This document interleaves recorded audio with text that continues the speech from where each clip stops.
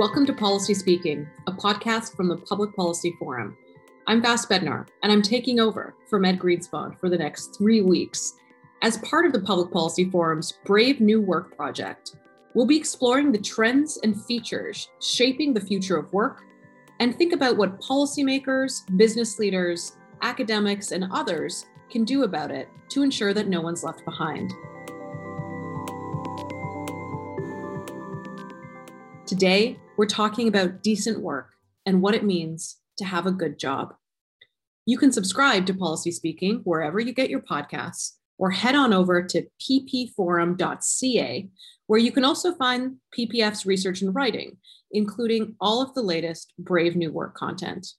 Enjoy the show.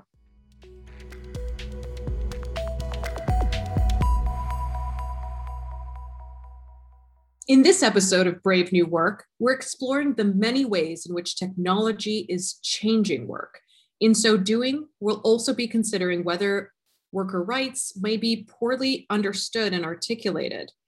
Now, I don't mean to suggest that all change is bad or hurtful, but the pandemic has accelerated all sorts of shifts in the workplace that are worth exploring and contextualizing. In this episode, after discussing a framework to assess how technological change affects work, we'll consider how trucking is changing, not just in terms of automated driving on the horizon, right? Many are anticipating the displacement of drivers by technology, but in terms of increasing and normalized surveillance. We'll connect this to the addition of multiple cameras all over Amazon trucks and ask what the boundaries regarding cameras at work are and why they seem so blurry. In doing so, I want to consider how surveillance technology can or does infringe on worker rights, as well as what makes a good job and how technology factors into that. We're going to speak with 3 guests in order to do that. We're going to kick off with Unifor economist Kaylee Thiessen to discuss that framework for assessing how technological change affects work so that we can break beyond that binary of substitution or complementarity. After that, we'll speak to Brenda McPhail. She's the director of the Canadian Civil Liberties Association's Privacy, Surveillance, and Technology Project. Brenda's going to help me make sense of where the boundaries are or should be when it comes to surveilling workers of all kinds. We'll close out with Benjamin Lohr. He's the author of The Secret Life of Groceries. Ben's going to share what he learned about how grocery work and trucking has eroded over time and what policymakers can do about it. With these insights, we'll point to urgent and underappreciated opportunities for the policy community.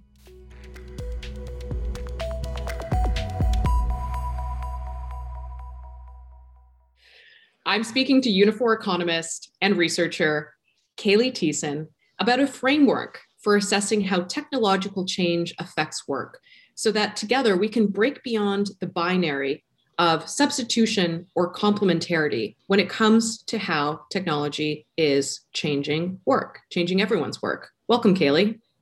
Hi, Vas. Thanks for having me. Hey, our pleasure. So how should we think about technological change? Oh man, I know the main thing to think about in this way is that it's far more nuanced than kind of what the general discourse in the headlines suggests and in what we read every day. Back in 2018, the research department at Unifor was getting a ton of requests to either help a bargaining unit like prepare for coming technological change or respond to technological change. And we realized the conversations that folks were having around the bargaining table weren't very nuanced. And so we weren't necessarily responding to the right things. So we developed this framework. It's 6 ways that a worker can be affected by technological change at work. And it includes a bunch of different things. It could be that you lose your job. It could be that you're doing your same job for a different company for less pay. Or you might be estranged from your job just by the fact that you used to work in customer service and interact with people, and now you're doing something different. So that's one way. Another way is that you might have a different skill set that's required, so you'll need some new training. There might be productivity enhancement or workload increases that are disguised as productivity enhancement, like when you have to take your cell phone home and do extra work after hours, but your employer employer appears to be more productive. Another really important one that we talked about a lot is increased surveillance. And this happens in so many different ways in so many different places. Like I think about people who clean hotel rooms at hotels, and the fact that their work is tracked and they have to sign in every time they get to a new hotel, and they're micromanaged from afar by their manager. Another one is health and safety and ergonomics. And here we think about new technology. I think a lot about sitting at your desk all day and what it means for the health of your body to be constantly curled over at a desk like me. Yeah. Or it could be that you need some new equipment in order to be able to work in an ergonomically correct way while you're installing pieces of a car in an auto plant, as another example. And then the final one is employment security. And you could have just less security in your job on a daily basis, or changes in your pay. So all of those things together are different ways that you could be affected by technological change, but they all also each require a different response, either policy or bargaining or on an individual level, but they all require a different response. So the conversation when it's just, am I going to lose my job to a robot or not, isn't nuanced enough to respond to the problem.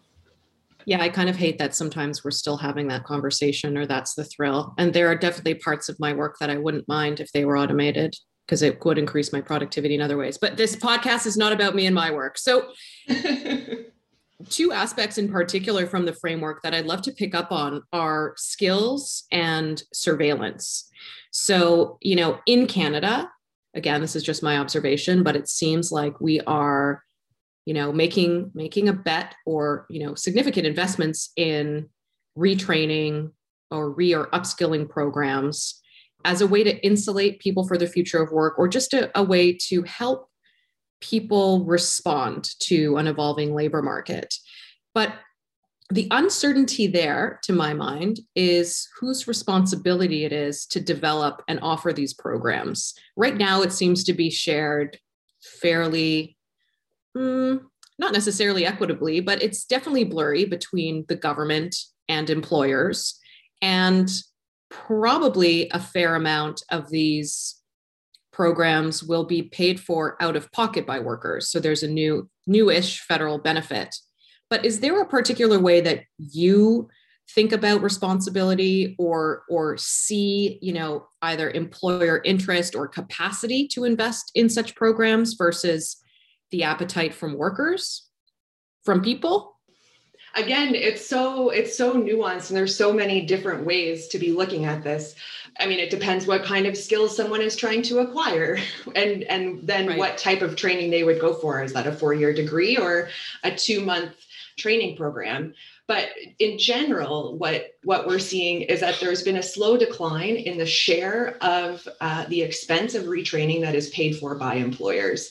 There's also been a slow decline in the share of training, and this is at the university level, in the share of that sort of training that's paid for by the government. And that means that individuals are paying for a lot more than they used to. And at the same time, we're seeing this conversation where everyone's expected to be constantly learning new skills in order to keep up. So it's an individual who's already probably facing depressed wages and working conditions, who then also has to be struggling to try and figure out what they should be training for and how they're going to pay for it, and whether or not they're going to take time off to do it. So we have a ton of recommendations for improvements to the system. And I can go through a couple of them just really quickly. Yeah, I'd love to hear them. Yeah. Okay. So one of them is we need a mechanism to recognize the essential and transferable skills that people have already acquired through experience on the job and in life. So like if you think of a parent who's taken some time off work to run a household, there's an immense amount of transferable and essential skills in there that could be used, but you don't have a degree or a diploma that says you have them. Same thing if you're transferring from working in a call center to working somewhere else. You will have inherently developed a set of essential skills, but how do you prove to an employer that you have them? So that's a really important piece of the puzzle. Another is like universal access to employment services. It doesn't matter if you qualify for EI or not. If you're unemployed, you should have access to employment services. improving the Canada training benefit is essential. We have this Canada training benefit now. Enough. It's not enough. It's definitely not enough. We need it to be a lot stronger. One piece would be to extend the benefit from 4 weeks to like 16 weeks. So at least that covers one semester of training at a time. Okay. Increase the income replacement rate to 85% so that people have income support while they're going through training. Make sure that if a worker is getting the training and accessing the benefit because an employer wants them to, that then their entire income is covered and the employer is paying for part of that as well. These are just a few examples of things that we need to make sure are improved so that people have access. And then we need to create this like culture of lifelong learning, something I hear others say a lot. And we need to recognize people actually have the skill or the ability to learn all throughout life. Often an older worker might be looked at as like, oh, well, we can't retrain them. They're too old. Totally not true. We just have to actually engage in the conversation and then go for it. And that way people are experiencing a just transition through this process instead of just losing their livelihood and being left as waste. It's not okay. So recognizing and honoring the skills that people are developing naturally by virtue of continuing their careers, and then providing much better support when people are making the time investments and financial investments to earn those credentials that hopefully are properly recognized by those very same employers that claim to be wanting them. Yeah, absolutely. Let's touch a little bit more on surveillance. So later in this episode, we're going to touch on how trucking is changing. So there was that excellent Planet Money, Big Rigged, that covered a trucking company in the US. It's called Prime. And they present two ways to drive for the company. You can be a company driver or a lease operator. And the reality with trucking is that the dominant business model right now is a lease operator, where workers are asked to essentially work to purchase their own truck, to take a loan to access that truck. They basically receive more in terms of bills than paychecks. And for some period of time, realize they're working without getting paid. Now that contributes to very high turnover in trucking, but I think something that's less well established, or at least described for people and for policymakers, is the surveillance aspect. So again, with trucking, there's that erosion in terms of contracting and kind of how it works. There's these projections around how trucking will be disrupted by autonomous vehicles at some point, likely. And that's for another conversation. But there's this future of work aspect that's happening right now with cameras and these same issues around consent to more surveillance at work, to more data collection, to, as you said, the cleaners, clocking in, clocking out, only being paid for any minute that you're working. But if you're traveling between floors of a hotel, are you really working? And that's not cleaning, so you're not going to be compensated. These same issues around consent and proportionality that we're going to speak about with Brenda McPhail persist. And they're not just being faced by people in the trucking industry. My understanding is that bus drivers, heavy equipment operators in the oil sands, sailors, fishermen, train engineers, their future of work is here, and it's cameras and data collection. Now, is that improving their work?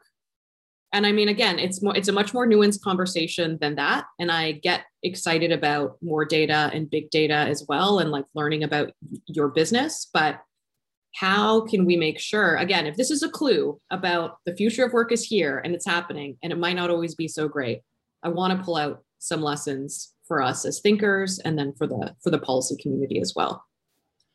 Yeah, I wish you could have seen my face when you said, does this improve their work? Or I was like, wah, wah.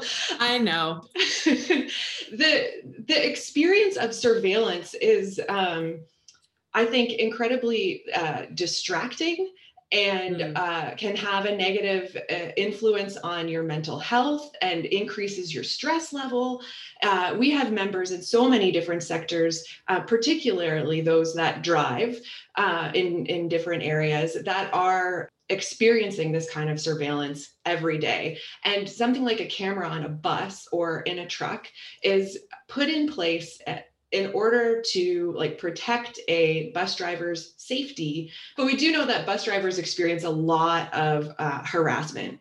Yes. And so something like that can be a way to prove later that harassment occurred. But if the data is collected in a way that can be used against a worker as well, then you're constantly under surveillance. So something that we've talked about is like the need to make sure we're avoiding sort of hyper performance management. And we can do that through bargaining and collective agreements, or like just micromanaging worker behavior. There is technology out there that can actually monitor how hard you press a gas pedal or press a brake. And then that data potentially could be used against a worker. So how do we make sure that it's used appropriately? It's a very, very important piece of the puzzle. Also knowing who owns it and how else it might be used. Like that data can never be sold and used by another company to sell you something. Police cannot access that data. Some of our folks have to use their fingerprints in order to access their employment. Really? Biometric? Yeah. Police can never access your fingerprint. At least they shouldn't be able to in the event that they're investigating a crime in your workplace, those sorts of things. And we need to make sure we're dealing with that in advance in order to not be having a fight after the fact.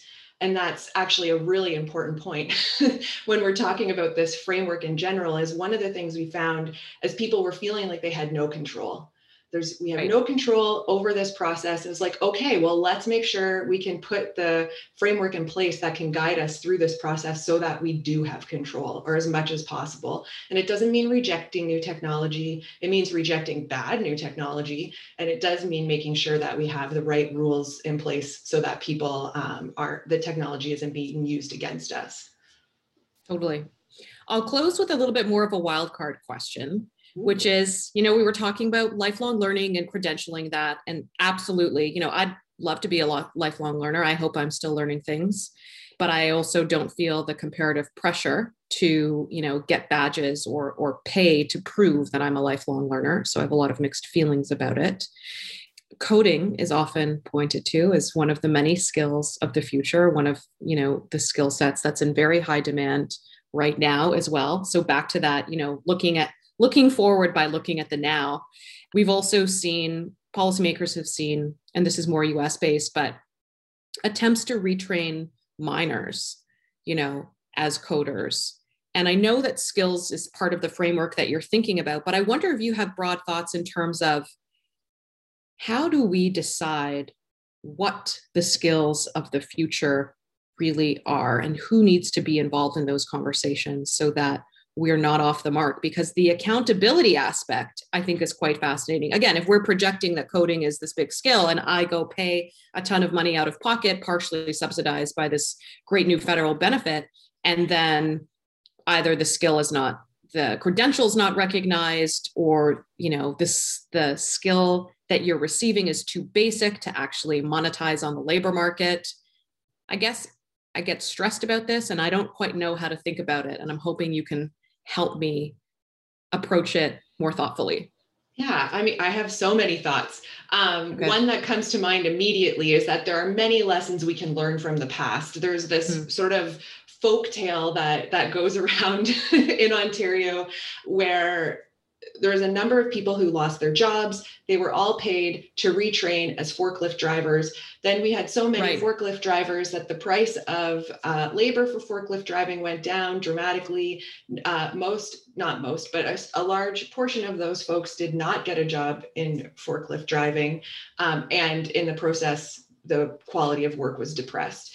That's a folk tale, as far as I know. It's not something that I've read a paper on.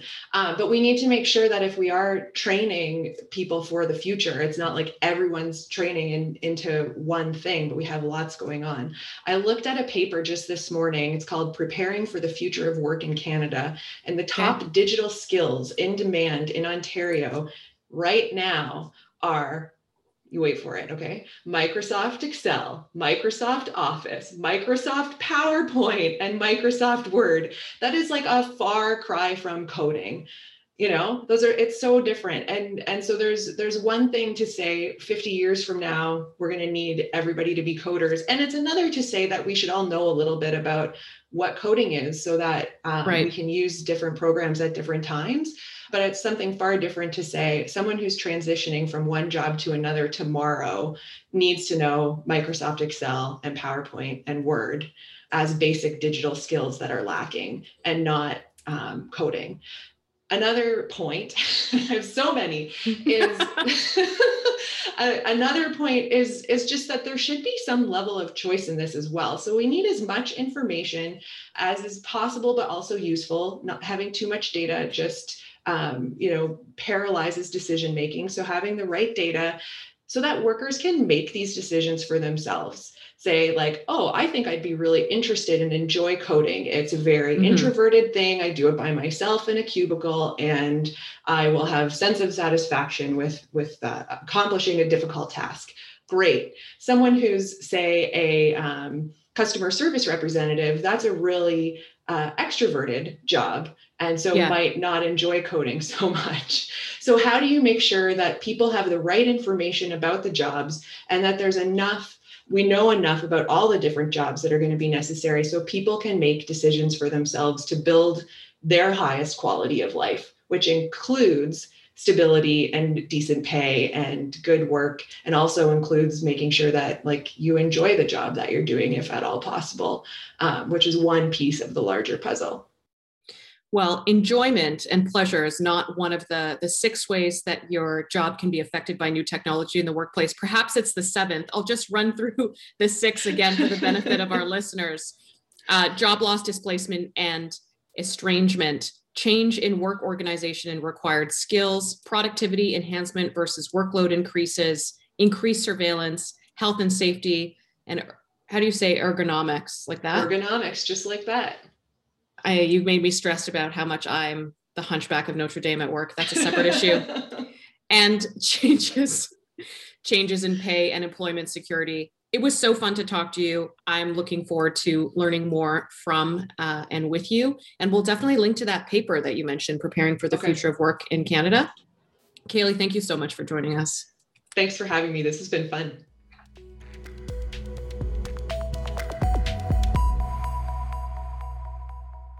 I'm joined by Brenda McPhail. She's the director of the Canadian Civil Liberties Association's Privacy, Surveillance, and Technology Project. That means that she guides the CCLA's interventions in key court cases that raise privacy issues. Welcome, Brenda. Thank you. Great to be here. My pleasure. So something I'm really excited to dig into with you, and I get excited right out the gate, is that concept of proportionality as it pertains to surveillance at work. Like, I read these news stories about Amazon adding cameras to delivery trucks, and I can't help but wonder, how is this allowed? Maybe you could take us through some of the legal concepts that make adding cameras to people's workplaces permissible in the first place. And then we can start to talk about where we're seeing this and more and more and more. But why is this allowed? So the question of proportionality as it pertains to workplaces and privacy is a really interesting one, because the reality is workers don't have a lot of privacy rights. It's a long-standing problem, and it stems from the idea that workers enter voluntarily into an employment contract. And if they don't like the conditions of the job, they don't need to accept the contract. Or if the conditions of the job change during the time that they're there, they can vote with their feet. They can leave the organization. So when you think about a conventional proportionality, necessity and proportionality analysis that we would do in a situation where we're trying to balance privacy rights with benefits, those kind of analyses are much harder to conduct off the bat in a workplace because the rights that employees have are relatively minimal. That said, they're not absent. They do have rights, but often it's not that the employee and the owner negotiate that proportionality analysis. Yeah. The owner does it. And of course they do it in their own interest. And there are some, There are well-established precedents that say that owners have a right to make sure that their employees are productive because they're paying them for their time. This is not, it's not a new kind of analysis. No. This is something that's been, goes right back to the Industrial Revolution, that employers have the right to control the behavior of their employees while they're in their employ in order to assure that they earn their wage. And so the traditional kinds of analyses we do are really skewed. And the way that employers do them tend to be, how much can we require of our workers while maintaining technically within the law? Mm-hmm. Well, when we chat with our next guest, Benjamin Moore, we're going to touch on trucking a little bit. And we touched on trucking just a moment ago with Kaylee Thiessen. But it's not just truckers that are subject to this surveillance creep. As we think through the renegotiation of that broader, contract or bargain employment contract, are you noticing that it is profession specific or sector specific in any way? I mean, I'll just share my observation is that this, because of the pandemic, this creep has sort of been accelerated and shown up in new and maybe more surprising ways. Of course, we've talked about it with students and examination software, and there is a bargain around trust and kind of what's being trying to protect there for sure. But also, I think workers that previously enjoyed the kind of flexibility that we're both enjoying now, just working from home and from a laptop. I don't know if you have a desktop, I have a laptop, but I can work freely without my employer randomly screenshotting my screen or turning on my webcam or counting my keystrokes.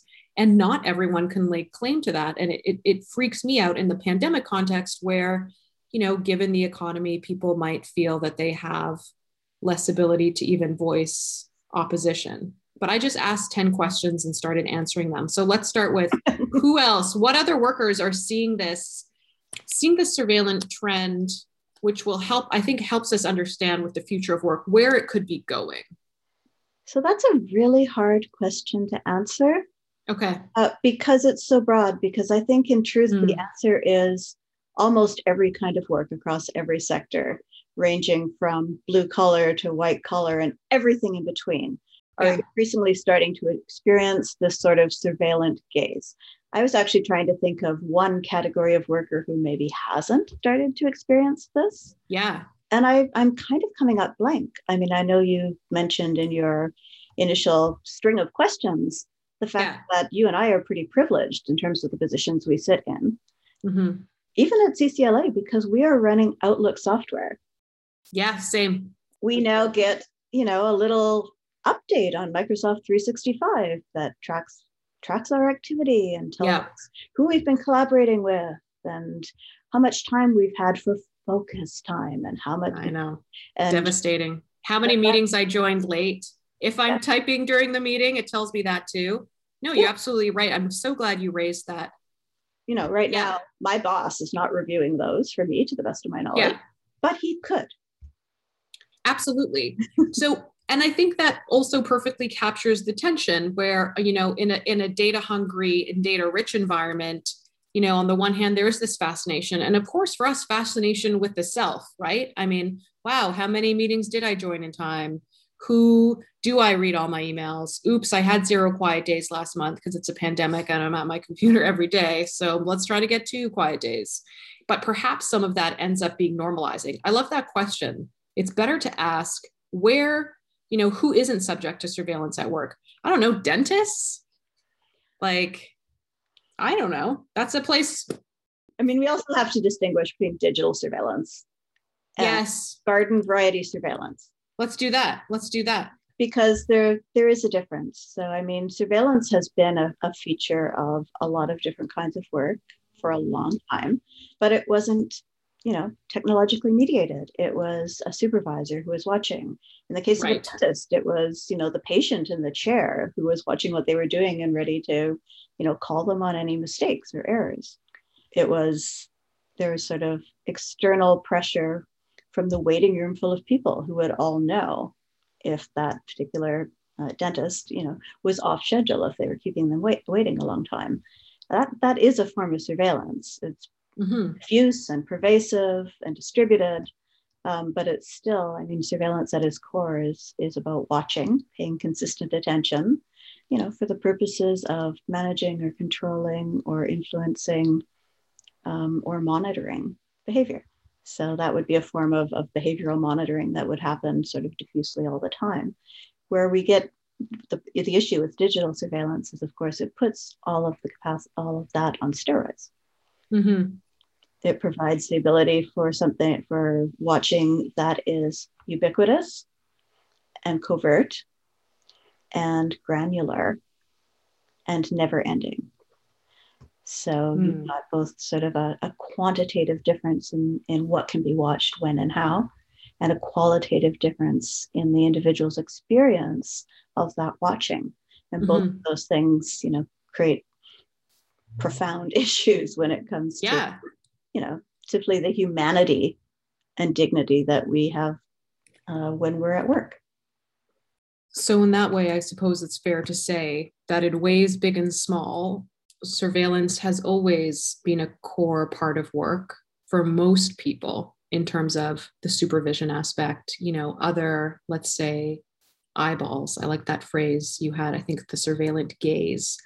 But now that it's on steroids, how do you see us negotiating this more effectively when it comes to, I won't say the future of work, I'll just say the future, assuming that there's more tools, tactics, software, probably marketed to emphasize the benefit to us, to our employers. Going forward, given that more and more of us are subject to this in ways that we probably don't appreciate or didn't anticipate, what is maybe your vision or a CCLA vision for more effectively negotiated employment rights to balance the benefits that we can legitimately gain from more data on where our workers are and kind of what they're doing as a business insight, but also protecting people's privacy? I think that, what gets measured and how it gets measured has a huge impact on the way that we do our jobs. Back before I was at CCLA, long ago, I wrote a PhD thesis. My thesis was actually about call center workers who were working in a ubiquitously surveilled environment.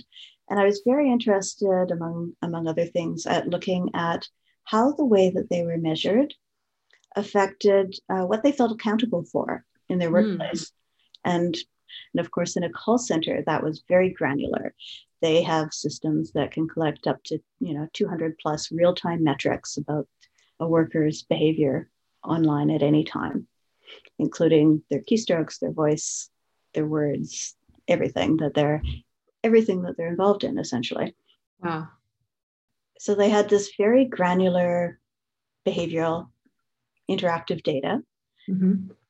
And at the same time, they had an organizational message that said, your job is to provide awesome customer service. There was a clear gap between what they were being measured on and what they were told that their accountabilities were. And of course, many of them really felt the tension between those two things, because everybody wants to do a good job, right? In general, workers want to perform well because a lot of our identity, who we are, is tied up in the work that we do. So these people thought about themselves as professionals.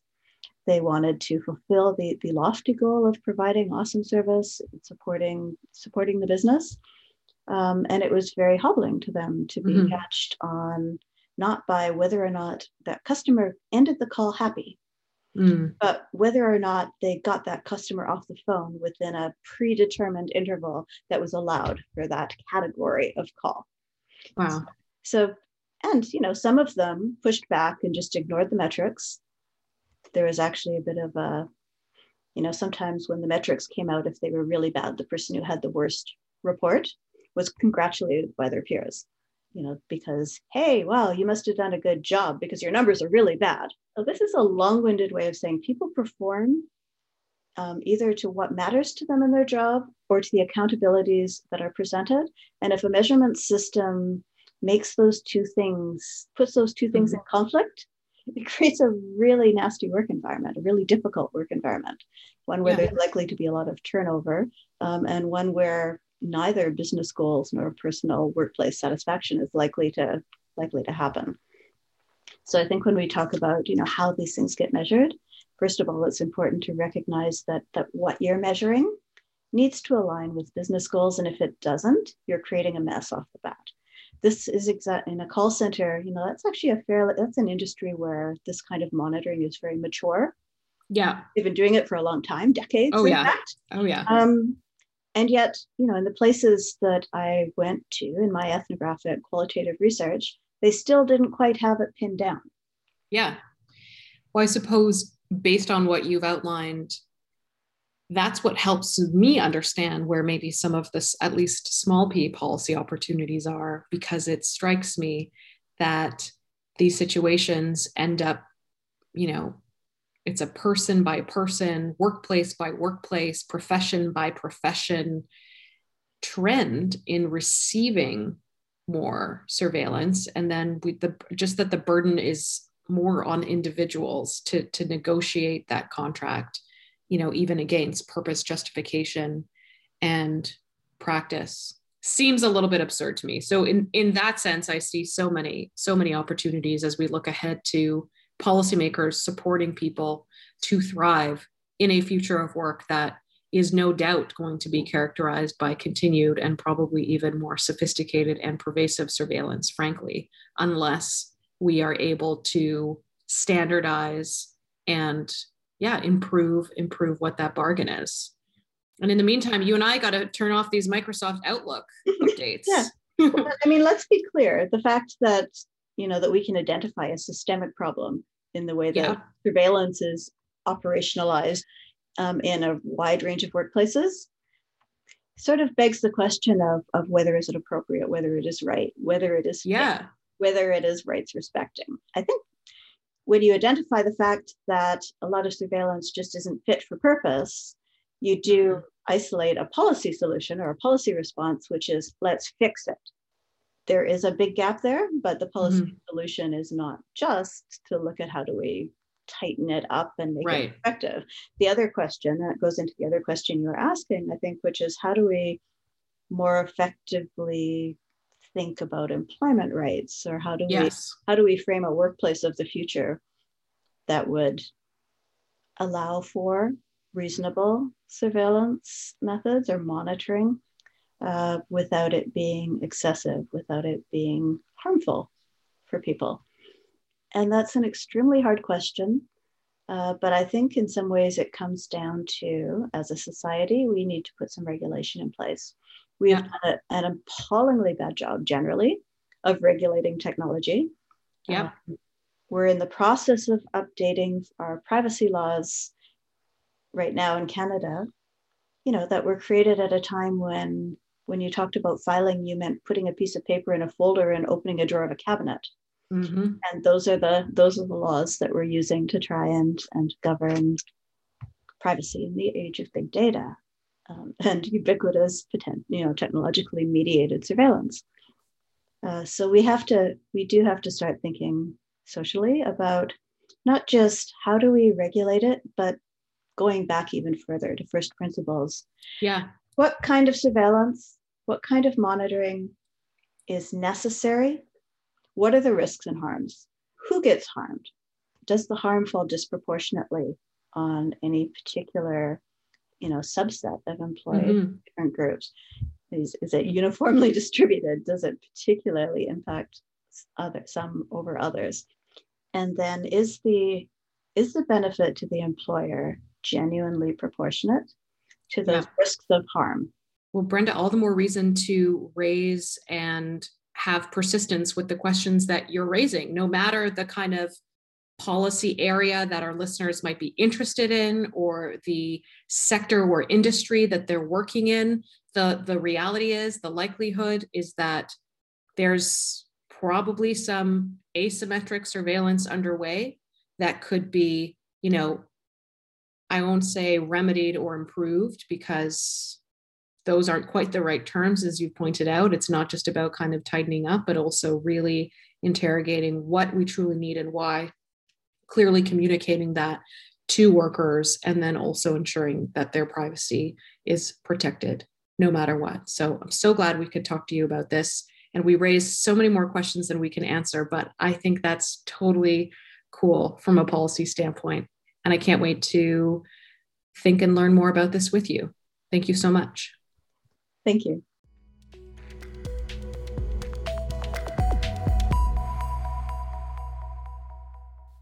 We so often talk about the future of work as if it's far off in the future, but there's a lot we can learn about how work is changing from The Secret Life of Groceries. Brooklyn-based Benjamin Lohr is the author of The Secret Life of Groceries, a book that offers a glimpse into some of the current dynamics of work in the food sector that should alarm policymakers. His first book was Hellbent, which broke scandals in Bikram yoga, kind of a pre-Me Too, Me Too book. Benjamin, welcome. Hey, thanks so much for having me. I need to be here.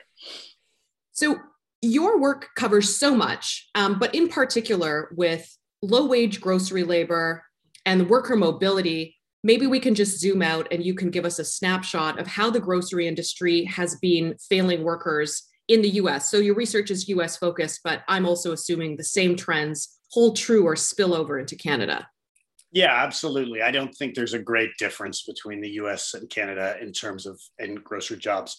And it's a great question. It's definitely not what I thought would be the center of the book.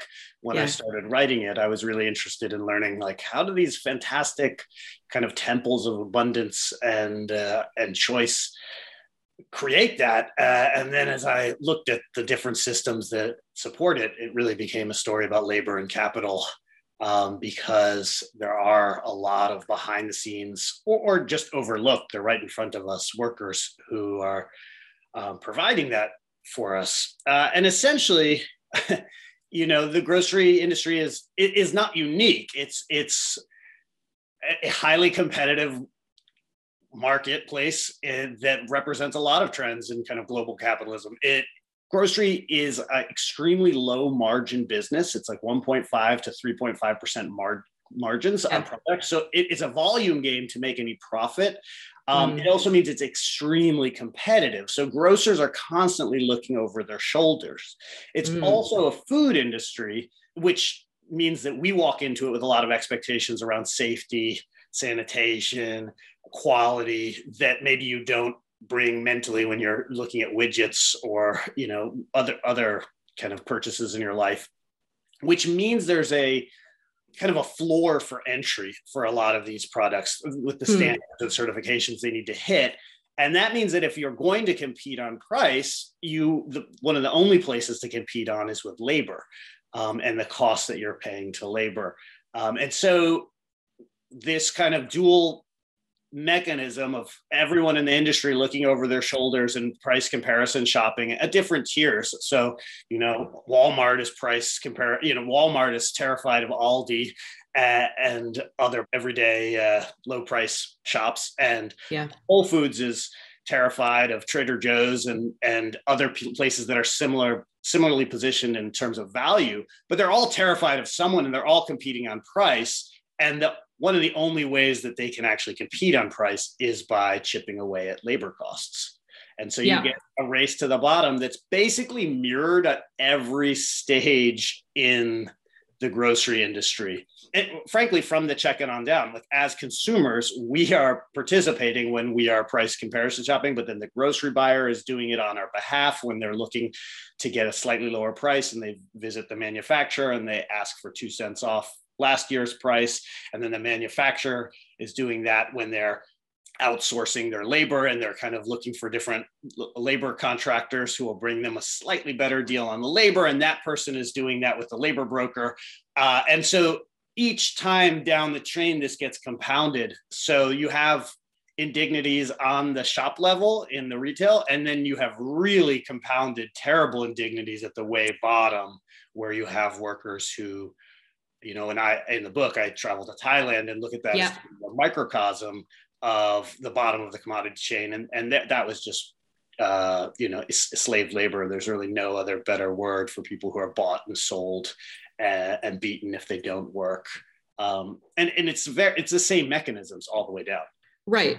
Well, I mean, as a Canada comparison, I mean, through our temporary foreign worker program, our policies are very open that, these are the mechanisms we have to hire labor for farming.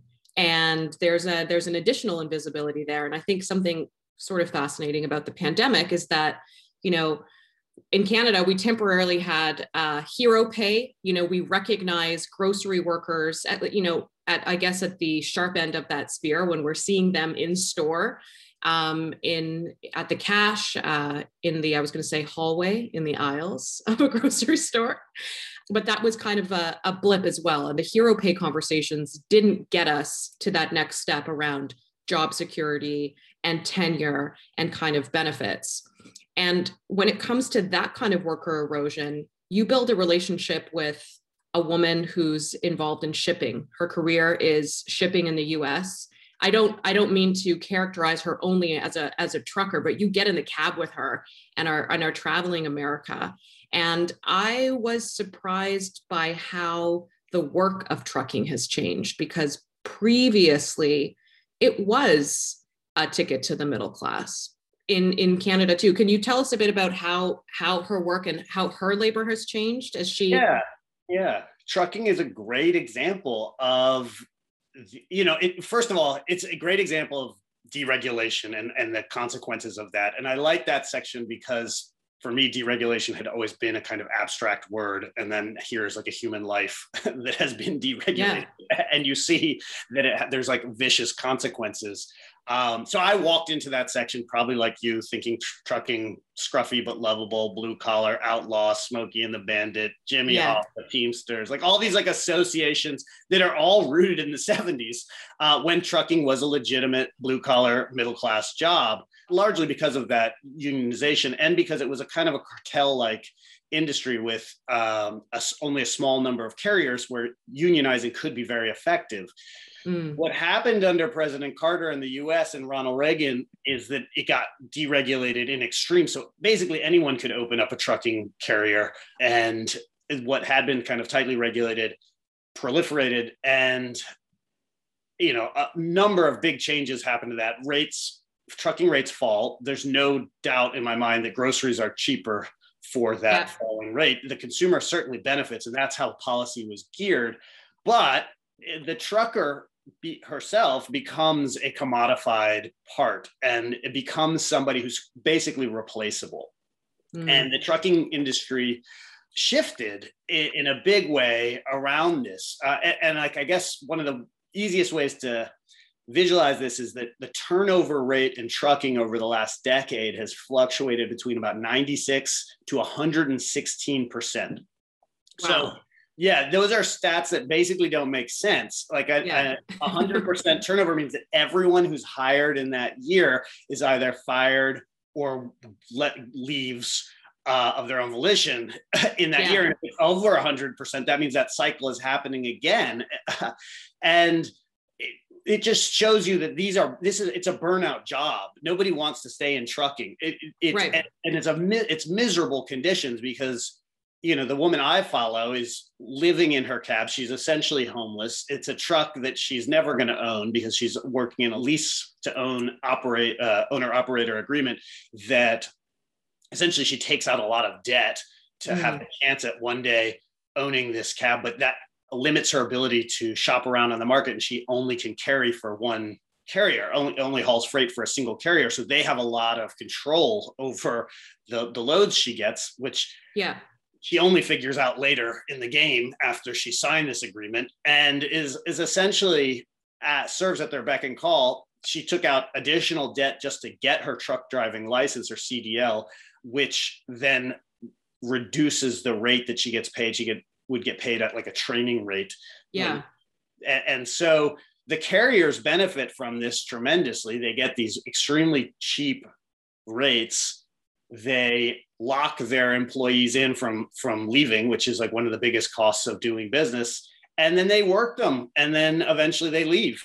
and then they can start that cycle all over again. And they do this with a very manipulative advertising in the US, which is like they promise middle-class jobs, great salaries, none of which is borne out in reality. You know, the woman I followed was grossing $120,000 a year for her carrier, and she was taking home $17,000. And like I said, she was essentially homeless. The week I was with her, she took home a paycheck for just $100 that week, which was because, you know, she was just being led by little ticky-tack deductions that the carrier would take out of her check before she even got it. Yeah.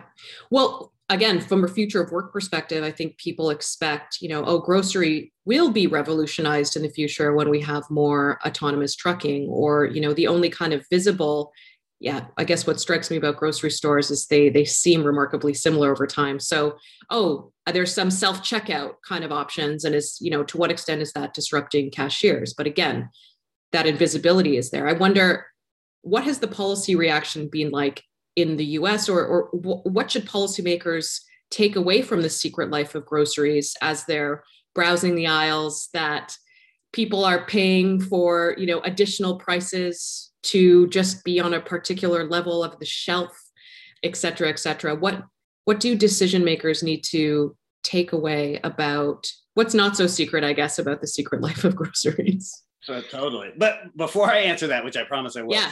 Okay. Great question. I do want to pause on that notion of invisibility, because I think it's really important. And it's one of the things that it was easiest for me to intellectualize before going into the book, but really seeing it in play changed my understanding, which is to say, the volume involved in stocking the grocery stores that we expect, the supermarkets of today, which typically have average 45,000 different individual items in them, which is like a staggering number. And then the big ones, you know, the Walmarts or the Costco superstores, they have like 125,000 different individual items, which the notion of the supermarket is based on continuous availability. Yeah. And these are they're not like, you don't have one of each item in the store. You have hundreds of each item in the store. And so the abundance required to just run even a single grocery store, but much less a chain of like hundreds of these across the country, it's just mind blowing in terms of the volume of goods that are coming through. And in many ways, that creates this invisibility lower in the supply chain. It's just it's too big to see through. And so I guess I imagine traceability as being like this flow chart on a corporate wall where you could go from, you know, consumer to to buyer, to importer, to exporter, to manufacturer, to producer. And you could just kind of follow it down. And the reality of sourcing that level of volume at the bottom of the commodity chain is it just doesn't work like that. They have aggregators who aggregate products from a wide range, and brokers who do that before they even get the product, which creates a traceability problem. And so a lot of the really abusive things in grocery are happening despite nobody at any level wanting them to happen. It isn't a conspiracy of greedy corporations who are like, God, how can we rip off these low-wage workers? It's a feeling of helplessness that they're so far removed from the products that they're sourcing. And frankly, of course, their convenience. They want what's known as frictionless buy, or faceless buy, they'll talk about, where they buy these products via auction, online auction, but they just aren't connected to it. And so reducing that volume is antithetical to their business model. And there's really no way out other than like kind of reinventing what the supermarket is to solve that problem, or putting a lot more resources into the chain, which gets us back to your policy question. But I just want to highlight, because I think that invisibility is a really important thing that we take for granted when we go to the grocery store. Like, all that abundance takes a tremendous amount of work to create. And it's more than the human mind can really capture. And so these grocery buyers are really at the mercy of outsourcing all that to other people, who are at the mercy of outsourcing that to other people, who are at the mercy of outsourcing that to other people. And that creates real big problems. There's real shadows up in that.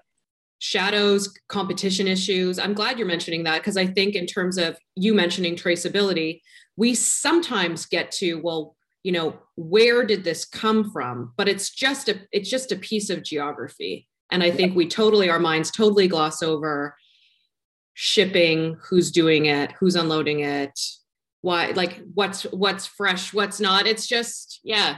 Even the micro regions in that piece of geography. I mean, like to like Thai seafood, which I paint a pretty damning picture of in the book, is a gargantuan industry. And so even painting it in damning ways, there's good actors mixed with bad actors. The volume makes simplistic responses impossible. Like what you cut off buying Thai seafood is in no way going to address the labor problems. In fact, you're probably going to force a lot of people who had jobs that put them in a marginal place into a place of ruin, because they're going to be bounced out of the job market and they're probably not going to find a better job. All of which is say, yes, thinking about things in terms of geography and these big picture things feels simple, but when you get to a solutions level, it becomes very complicated. And grocery stores are not equipped for that. Putting that on a grocery buyer to solve that problem is crazy talk. Yeah. All the intermediaries. Well, in a pandemic context, I mean, did you get caught up in that glimmer where we sort of thought, oh, maybe we're going to nationalize supply chains more often? Like for Canada, food production and farming is a major part of our economy, right? But Canada is also helping to feed the world, which is another reason I think, deeply interrogating how food chains, food cycles, the food industry is changing in terms of labor is really important to look ahead to the future of work, because there will be other jobs that are, shifting in ways, again, that we cannot see or cannot comprehend, or we're just very insulated from. And I think we forget that when we talk about future of work. We think we're going to see it and feel it, and there'll be like stark substitution effects. That's right. I think that insulated factor is really important. And what you were saying about the grocery store not changing, or the products in the grocery store not changing. I mean, I talked to a woman who is kind of an expert in the tuna supply chain, and she'd be like, look, the tuna can looks from a consumer perspective identical to what it did in the 1950s, 1940s. Right. But what goes into that can has been completely changed. And so you have no idea that you're opening up this can that has completely different origins. And I think that's very true of the minimum wage jobs. I had a minimum wage job when I graduated college. I worked retail, and I have a certain nostalgia for that job, even not just for the time of life that I was working in it, but for the job itself. It was fun. I had fun coworkers. And the reality is that when I went back, so for this book, I worked in a Whole Foods for a short, dilettante-ish section just so I could work on the retail floor. But the reality is that job had changed in the same way that the tuna can had changed. And that the demands on a minimum wage job now are much more ruthless than they were in my nostalgic, like schedules not given to us until 3 days beforehand, schedules that could change, coming to a shift and being asked to leave early, constantly being told, and I was working at a Whole Foods, which in many ways was one of the better employers out there, but constantly being told that you had to be a team player to kind of like extra demands. And if, the implied threat that like, if you didn't do these, then maybe we'd have to ask you to play for a different team.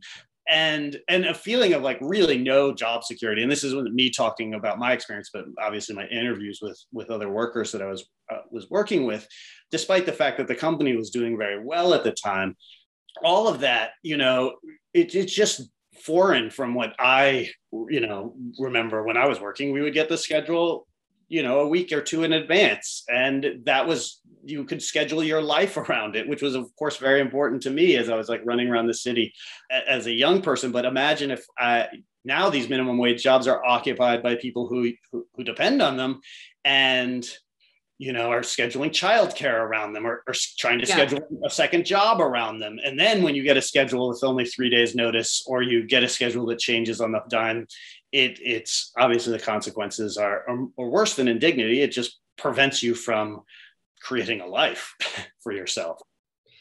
Ben, thank you so much. Yeah. I think you've given us so much to think about. Next time we are browsing a supermarket or, going for the faceless convenience of ordering online and having something delivered and picking up curbside, kind of challenging ourselves and each other to think more deeply about those systems, those supply chains, those intermediaries, and taking those clues to inform our policymaking for the future of work, because it's here and it's at our grocery stores. Thank you so much for joining us.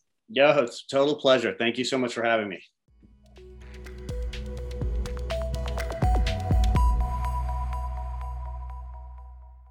When it comes to looking ahead and considering how technology might change your job or the area of work that you're working on, that you're most interested in, we heard about a new framework from Kaylee Thiessen that can help us break beyond that binary of job loss, substitution effects, and complementarity, because there are so many ways that a worker can be affected by technology in the workplace. And in thinking about how a worker can negotiate this workplace of the future, we tried to take a look at the workplace of today with Brenda McPhail. While surveillance has perhaps always been a feature of work, it's up to us to clarify where that boundary between supervision and surveillance should be as we look to achieve greater proportionality and better empower workers as they seek to negotiate the employment contract that is increasingly digitized and data hungry. We can find a better balance between collecting information and deriving insights from that information from workers, while also protecting people's privacy and preserving their autonomy. That said, doesn't mean it's going to be easy. And we spoke with Benjamin Lohr about the secret lives of groceries. Grocery stores might seem familiar, traditional, stagnant over time, but the worker supply chains and producer supply chains that interact in order to give us these places of abundance with frontline workers that may not enjoy or appreciate the type of job security that we might assume they have. There's so much to learn from the invisible changes that grocery stores, our food chains, have experienced and what have come to characterize them today. What it all comes down to is reminding ourselves and each other that the future of work is here if you just look for it. It might be watching you. It might be watching your colleague. It might be disrupting that person sitting next to you on the bus in a way that you haven't quite conceived. So the next time you're strolling down the grocery aisle, or maybe ordering online and having a little bit more of a faceless interaction, think about how the future of work is already here and what you expect policymakers should do about it. At the end of our podcast, we'd like to take a moment to salute some of the above and beyond the call of duty efforts being made by PPF members and partners. Our Brave New Work project, and by extension, this podcast, was made possible by many partners, including our member, Unifor. As many of you know, Unifor is a Canadian union with a modern, inclusive approach to improving and protecting workplaces and communities. With over 315,000 members, Unifor brings a modern approach to unionism by adopting new tools, engaging their members, and meeting the demands of the 21st century. We are PPF proud of our member and Brave New Work partner, Unifor, and grateful to Unifor researcher Kaylee Thiessen for being part of today's episode.